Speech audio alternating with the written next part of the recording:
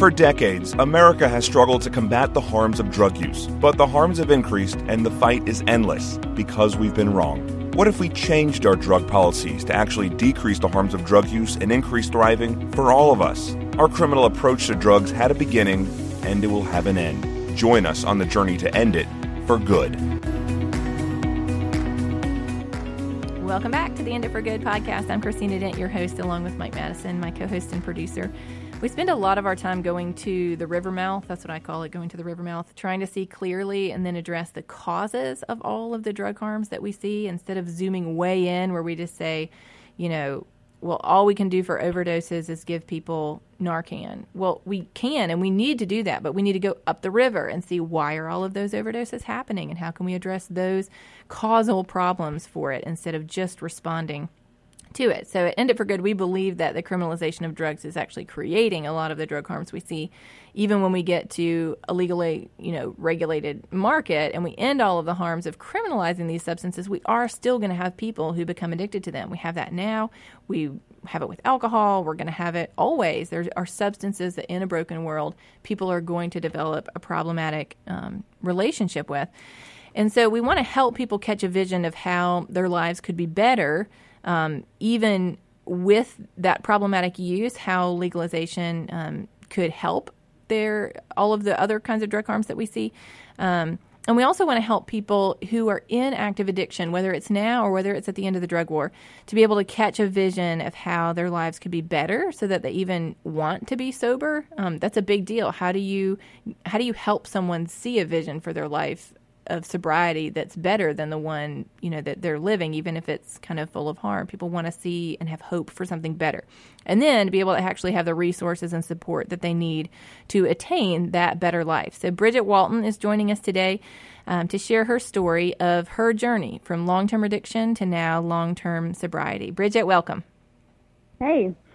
What I love about Bridget's story and why we wanted her to tell it is that it's really relatable. So the news only tells us often really sensational stories. So it can be easy to think that for the millions of Americans living every day addicted to substances, that they have to have this miraculous intervening moment in their lives for the course of their life to change at all. But when we only hear those stories, we miss the fact that also every day, people all around us are slowly and often out of the limelight, making the really hard changes to stop using. Sometimes in fits and starts, sometimes with relapse, sometimes not, but they're trying to do the work to live in long-term sobriety and are able to do that, but we often don't get to really see those stories. So Bridget's story gives a peek into the moments of transformation through the years of her addiction that eventually led her to sobriety, and then the moments of transformation in sobriety that have helped her stay the course for over 6 years now. So Bridget, before we dive into your journey, tell us a little bit about your life today.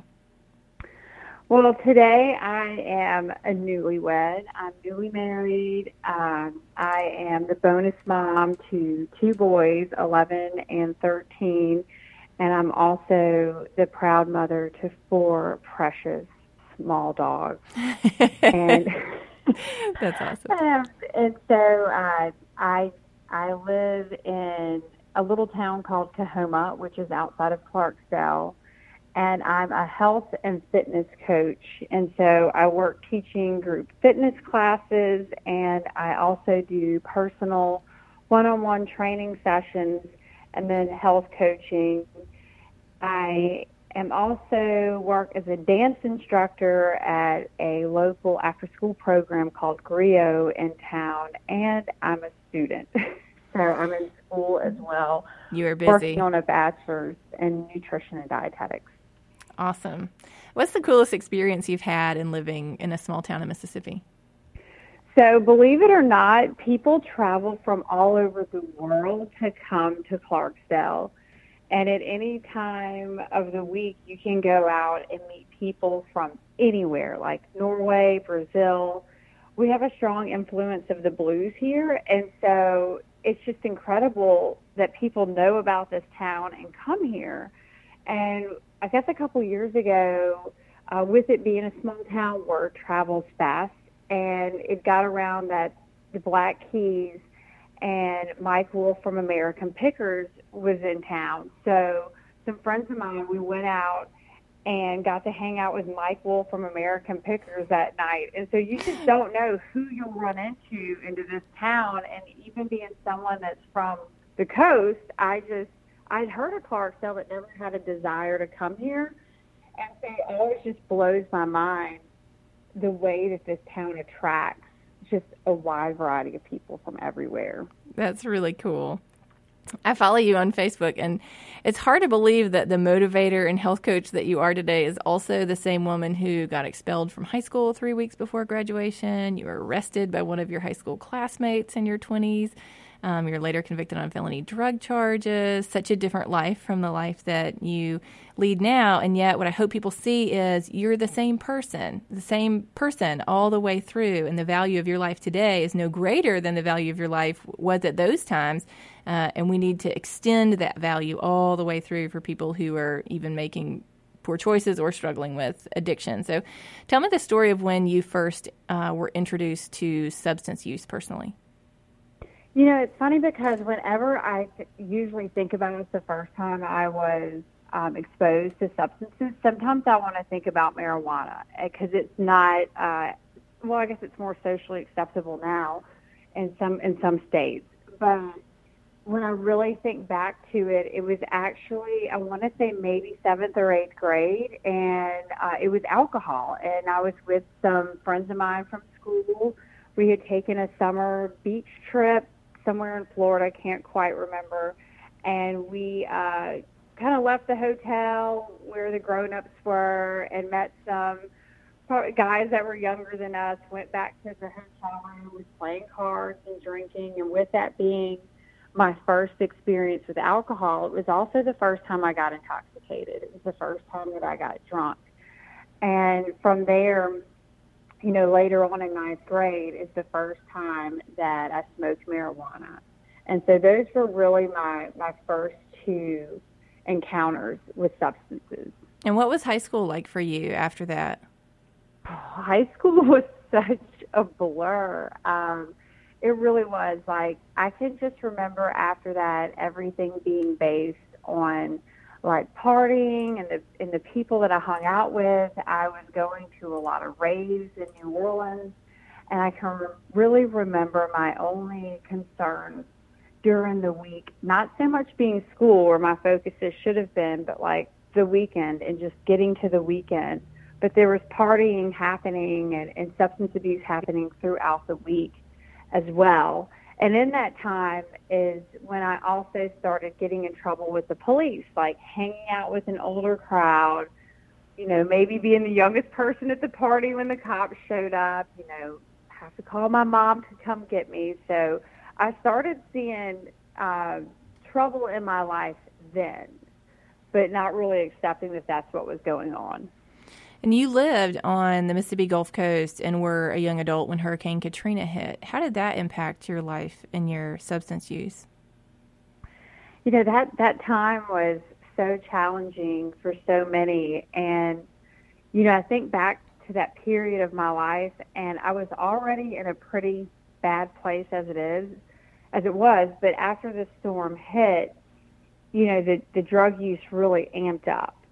And it was a hard time for everyone that I was around. We were watching our lives that were just drastically changed. So much our lives and the area where we lived, like everything was different. And it was just very hopeless. And so with that comes more drug use, more numbing. And it's so interesting because whenever I think about my life, I can always think about it in different sections, like pre-Katrina, post-Katrina. And then after I got clean, I can think about my life as an addiction and recovery. And like that, like that storm had such an impact on my life. It was so life-changing. It was just as life-changing as recovery has been for me. But in a negative way in the post-Katrina Absolutely. time. That's interesting because there is still this kind of lingering effect of high drug use rates on the Mississippi coast. And it goes back to kind of what we talk about a lot on here, which is that drug use is a solution attempt at other issues that are happening. So, for you, seeing that increase as the hopelessness in the community increases as the way of life has radically changed, and a lot of people have lost a lot, and now the drug use is increasing, not just because people want to get high all the time just because it's fun, but because their lives are so different and so much more challenging. And they've lost so much that the desire to numb increases with that. But during that time, you also kind of had a double life, though, in some ways, because you were managing a gym and you did a good bit of volunteer work even while this was going on post-Katrina, right? I did. And so I've always had this, weird checks and balances, I guess you could say, in my head. I deep down knew that, using wasn't good. It wasn't good for my soul. But at the same rate, I knew that giving back and was good. And so I always felt like, I work out and I somewhat, am maintaining a healthy body, yet I'm putting substances in it. Or, I know I'm not living right, but let's help out these different organizations like March of Dimes or, the Alzheimer's Association. So it was almost it wasn't stroking my ego, but to stroke my conscience, just to make my conscience somewhat feel better, recognizing that I wasn't living right, but we'll do this. And it's all a part, too, about my insides not matching my outsides, to be honest with you. So you moved to Louisiana to get a fresh start after a little while. Were you able to stop using drugs in that fresh start? I was not, because wherever I go, there I am. And I am always, when I'm using, I attract those people. And so I didn't really, when I moved, I never really made an attempt to change a lot of my behaviors too much. So I was still using, not as, some substances, not as much as the others, so that kind of felt better for me. But even when you're in that lifestyle, you attract those same people. So I was never able to really make too many changes. I felt better mentally because I wasn't looking at the destruction that I had been looking at every day. So it was a nice change of scenery. So that did help me out mentally. Just the physical destruction of the coast. Exactly. Yeah, the physical destruction, I did not have to see it. And so, when I got there, of course, by attracting the same people, after a while, here I am, I'm arrested. I got 3 felony charges. I was put on drug court. And then after that, during drug court, I was a model drug court participant. I did everything that was asked of me. I totally white-knuckled it through that program, because I don't like jail and it's not for me. And I remember during that time, still having this talk with myself, maybe if I can just stick to some of these substances over here and stay away from the harder substances, I'll be okay. Well, I graduated on a Wednesday, and by Sunday, I was doing those harder substances again. I was doing opiates again. And, I wouldn't even call, that time was just me white-knuckling it through. So would you say you were in recovery for that year, or you feel like that really, the mindset was so different? What was different from that year of being abstinent versus the recovery that you live in now? It was exactly that, Christina. I was just abstinent. Because it was not recovery at all. Because what I do today is recovery. It's multifaceted, the things that I do. I got involved in Narcotics Anonymous. I got a sponsor. I worked steps. I grew my faith with a higher power. I actually give back to the community where I live by doing service work and being of service to others, where during that time I was not doing any of that. I was strictly not using. I was just strictly abstinent. Nothing was changing about me.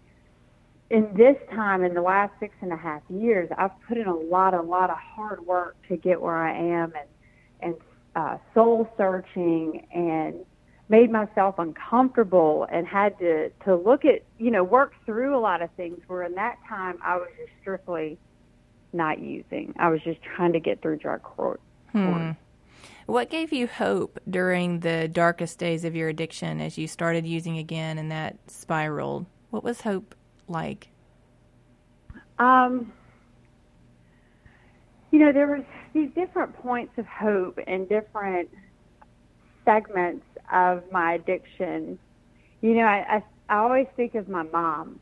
Like, I know that, there's been times where I was in a bad relationship, and my mom, made sure that I had a car. So I always knew that I had a way out. In the darkest days towards the end of 2012, like, there was hope in knowing that, I had people on my team, like my mom and my lawyer, who were encouraging me, to go to treatment, even though I didn't think I needed it at the time. And there was hope in ways, like, I have family members that I watch go through life that don't use and that don't need some kind of substance every day to get by. And so, which was mind-blowing to me, because I'm like, wow, people do that? I just didn't know that was possible. And so, like, I look at my sister, or I look at my mom, and I see people who go through life on a daily basis and have healthy relationships with other parts of their family, and they sit down at dinner to eat, and I'm just like, wow, I didn't even know that was possible. So it was family members that I could see thriving in life, and not just thriving, but living life on life's terms and not having to get high to get through it. So being able to see there was a life out there that other people were living that could be possible without using all of these substances. So what helped you to go to treatment? You did eventually go to treatment. You were facing criminal charges at that point. What helped tip that tipping point for you? Oh, man. 2012 was pretty rough on me. I got arrested 4 times that year, and 3 of those arrests were in 1 month, and 2 of those arrests were in 1 week. And towards the end of that year, with those arrests accumulating, I'd been talking to a lawyer, and my mom had even been saying, like, you need to go to treatment. With that last arrest that year, like, I knew immediately, I'm like, I'm not getting out of this time.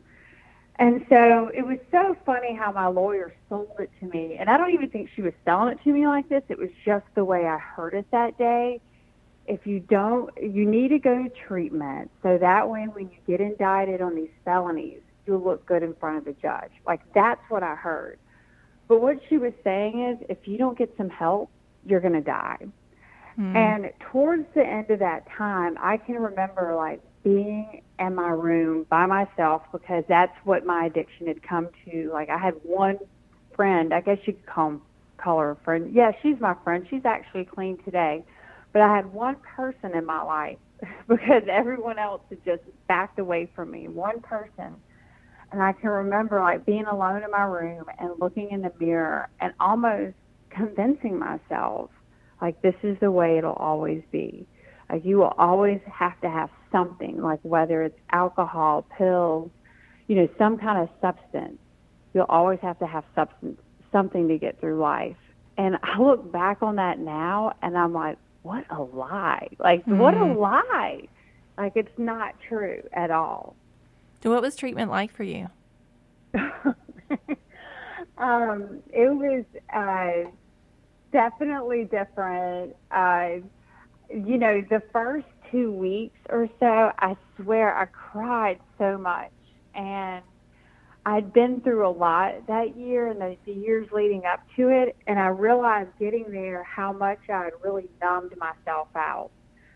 Because I'd been through a lot, but I hadn't given myself a chance to really feel what I had been through. So anytime I thought about the trouble that I'd gotten into, the pain that I'd caused my mom, just the situations. And then my dogs, like I was thinking about my dogs, I would just start crying. I mean, every time I spoke to my mom on the phone, I cried. It took me like 2 weeks or so to really get past that those emotions, because I had not felt any raw and real emotion in so long, and it was very, very overwhelming for me. So when you got out of treatment, you were still facing criminal charges, and you went back to court for those. What was that experience like? Oh, that was, I'll have to say this. Any other time that I'd been to court prior to being clean, I was always on something or some things. And so it was always this, like, trying to get that right layering of drugs to function and make sure I looked okay in front of the judge. And it felt so good to go into the courtroom clean with my little graduation from treatment and my awards that I had accumulated from group, and to know that, hey, ask me where I've been. I'd love to tell you, and to be bright-eyed and bushy-tailed, and yes, I can pass a drug screen, and to confidently look people in the eye and to look the judge in the eye and realize where every other time I'd been to court before, I felt like I was some victim of circumstance, but facing charges when I was clean, I recognized, like, these are consequences of my actions. Like, I'm ready to face whatever comes to me because this is what I did, and I deserve consequences. So you began your journey in long-term sobriety after that time in treatment. You went back to school. How did you feel about this new season of your life? It was very intimidating. You know, it was one of the goals that I had. I made this goal list when I first got clean, these 10 goals that I wanted. It was like, get my license back, go to school, you know, get a car, get my own place, things like that. And so I took the first year and a half or two of recovery to, like, really lay that foundation so I could then start building upon it. And that's when I added school in. But even with doing that, I had this fear, like, what if I'm not smart enough? What if I can't do this? Like, what if I've done so much, I've damaged my brain and burned up all my brain cells, and I won't be able to do it? And so it was just fear, and it was just a lie, because I went back to school and I just thrived. I realized, you know, at that time and before, like, if I could just put as much energy as I put into my using into something positive, that something really good could come of it, if I could use my powers for good instead of evil. And so school was just, I really thrived in it, and it's actually something I enjoy doing now. Like, I love thinking on a different level, and I've done well in it.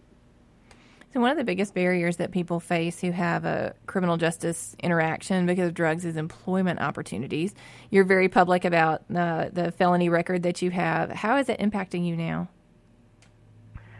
Well, with going back to school, I was talking to a friend of mine the other day because I'm going for nutrition and dietetics, and a friend of mine who's a lawyer, he said, you know, you might want to look into, you know, taking your licensure, becoming a registered dietitian. You need to make sure that convicted felons can do that. And I was like, oh, because there's times where I forget, like, I'm a convicted felon. Like, and so I was like, you're right, I need to look into this. And I know there is certain barriers with possibly working in hospitals and things of that nature. But I'm going to be honest, I just try not to let those things stop me, because I've seen so many miracles worked in my life since I've been clean. Like, I'm just going to keep pursuing my goals and just see what happens and where it takes me. You've done some work in jails there locally, and sharing your story and giving hope to other women who are there. Did they find that employment is difficult also? What's their response to you sharing your story? It was very interesting. I remember talking to some of the women while I was there, and they're actually in prison, and they're getting their cosmetology degree. So there are, or certification, license, that's what it is. So some of them are there actually getting licenses to forward their life when they get out, which is really great that they're getting that level of rehabilitation. And so one of the girls were like, so you've got a job? You know, you were able to get one and you're a convicted felon? And I was like, oh, yeah. I was like, I got a bunch of jobs. You know, I was like, I started naming off everything that I do. I said, you know what else I have? I have a GED. I said, but I've been back to school, and I've got an associate's in exercise science. I said, I was on the President's Dean's list, and I'm working on a bachelor's in nutrition and dietetics. I told them, don't ever let your past hold you back, because you can do anything you want to do. And I told them, don't let this hold you back, because it's important to know that we all have a past. And I refuse to sit back and say, oh, well, I can't do this because I'm a felon, or I can't do that. Like, I'm just going to keep persevering and see what happens. Yeah, I think it's a great point if you kind of put together several of the points that you've made of, you know, how difficult it is, like what they're facing. So they already are feeling insecure about what can I do outside of, you know, the drug use, maybe, if that was what it is. And, you know, the feeling that you felt of, I don't know, can I do this school thing? Like, do I have what it takes in me? Have I done damage to my brain? The insecurities about jumping in, we all have those, and you had some extra ones from the experiences that you had, and then kind of navigating those challenges of how do you find, you know, work that you can do, you know, the kinds of work that you found, things that you love, that are, you know, you're able to do, even with your record and helping other people see there are opportunities to find gainful employment. Keep pushing ahead, keep looking for that.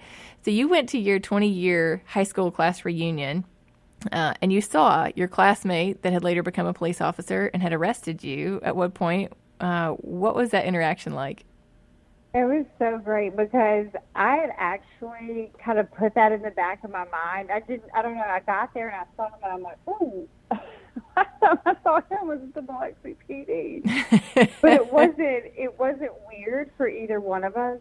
It wasn't uncomfortable. And so we were just talking, me, him, and his wife, and my husband. And at one point he kind of leaned over to me and he said, I'm really glad to see that you're doing so well. And I, of course, was like, the last time at Uncle Tom, we got and he was like, no, you don't have to tell that story. And I'm like, no, it's fine.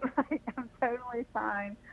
You know, it was great because he did give me, like, that talking to, like, you don't need to be doing this and you don't need to be doing that. And obviously I didn't listen because I got arrested 2 more times after that. But it was really good to see him, and I think it was good for him to see me, because I think even as police officers, they see only that side of the people that they arrest. And so it was good for him to see, like, hey, I'm over here doing something better. I know that happened then, but know that I'm over here recovering now. And what are ways that people can support people in recovery? You know, one of the ways that I felt supported, and in my community alone, and here's the thing with the community that I'm in, like, they know why I came to Clarksdale. They know I came here to get clean, and that I stayed, and they have absolutely embraced me. And they support me. They love me. It's awesome. And so one of the things that my husband and I have talked about it several times is we love when people ask us questions. Like, I've had a friend of mine who has a family member that's struggling with addiction. And so she's like, you know, would you talk to my sister about this? You know, or they want to ask me questions. And so we love it when people want to be more educated on addiction and recovery and what that looks like. And so I think it's important that, you know, to not be afraid to ask someone questions. And don't always, like, there's times where, you know, we recently had a big party in town, and, like, the big to-do was, like, whether to have alcohol or not. Everybody was like, I mean, we know y'all are in recovery. And I'm like, look, we don't want to make this like the elephant in the room. We realize the majority of our friends are earth peoples, and, to not treat us any different, but it's always nice to know that our lifestyle is respected in that sense. But I think just meeting people where they are is one of the ways that you can really support others in recovery. Where I am on my journey right now, 6 years into recovery, is different from the person who's 6 months into recovery. And it's just and I think meeting people where they are in every aspect of their life is just good, solid advice for any person, whether you're in recovery or not. But, so even during your active addiction. Yeah. So even during those years when you were in active addiction, would you say that's true of that time as well? That the best way that people could offer you a lifeline is to say, we're going to meet you where you are? What's the best way for people to interact with? Wow, that's an interesting question, because I had some friends of mine that I highly respected that in times of heavy using would come to me and be like, hey, girl, I'm worried about you. And I would be like, hey, I got this. And, of course, I didn't have anything. But they gracefully bowed out of my life. And I needed them to do that because the people I was hanging out with were just as low down and dirty as I was, and that's who I needed to be with. I did not deserve to be with my good, wholesome friends over here. So I think it's kind of reevaluating where you are personally and making sure that you're always taking care of yourself and not letting the addict run you over and run your life and tell you what to do. Because it's like this tough tightrope. It's like we don't get an instruction manual on how to do this on either side of it. And so you just kind of have to follow your heart and kind of turn things over and just sometimes hope for the best and pray, but always protect yourself. And so that's just a hard question to answer, because I had some people that met me where I was, and then I had some people that were like, I can't do this with you anymore. And, by the grace of God, those people are back in my life today, and we have thriving friendships. But there was a time where they kind of had to bow out, and they couldn't meet me they tried to meet me where I was, but I wasn't willing to meet them. Yeah, it's a great example of that's the very real challenges that families face of where is my family member? How can I help him? How can I not enable him, but continue to show him love? And there's no clear, clean cut, this is the step-by-step process of what you do right now, and supporting families as they walk on that journey and helping them to feel, supported and loved by, their own friends is a great gift. So thank you so much for joining us today, Bridget. This has been awesome. Thanks for having me. It's been an honor. If you want to connect with Bridget, you can find her on Facebook at Bridget Hancock Walton. When you see her beautiful purple waves, you'll know you found her. We want to share more stories here on the podcast, and you can email us yours at podcast@enditforgood.com. End It For Good exists because we want more people to have the opportunities that Bridget had to find help, and fewer people with the lingering challenges like a criminal record as hurdles on the road to sobriety. So Bridget's story is full of hope on this side of it. We can clearly see that, obviously, but there are thousands of families who lost their loved one before they could find long-term sobriety. In episode 3, James Moore shared his experience of losing his son to an overdose and their journey to find hope even in the midst of such devastating loss.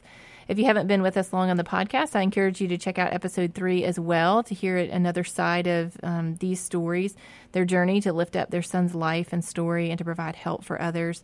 It's pretty inspiring. If you haven't shared something this week on your social media to help more people think about these issues, this episode with Bridget is a perfect opportunity. We didn't even really talk about anything controversial. And this episode is going to do 2 things if you share it. For one, it's going to put addiction and recovery on people's minds as they scroll past a post. But for some of them, it's going to give them hope as they walk with their own loved one through addiction. as Bridget's family tried to walk with her through the years when she was not ready to stop using. We're all looking for hope, and we're all looking for connection points where we feel other people giving us grace to say, you know what, this is an interesting thing. And maybe this is something we need to be thinking about more. How can we help people have more opportunities like this, and for families not to feel so alone as they walk that journey through addiction and we hope into long-term sobriety with their loved one. We are all looking for hope. So how do we end our criminal approach to drugs? By changing one mind at a time. Many people are only willing to have this conversation when they are invited to by someone they trust. That's you. Invite your friends, family, and people in your circle of influence to consider a better way. At End It for Good, our hope is that people who hear will become people who tell. Join the movement to end it for good.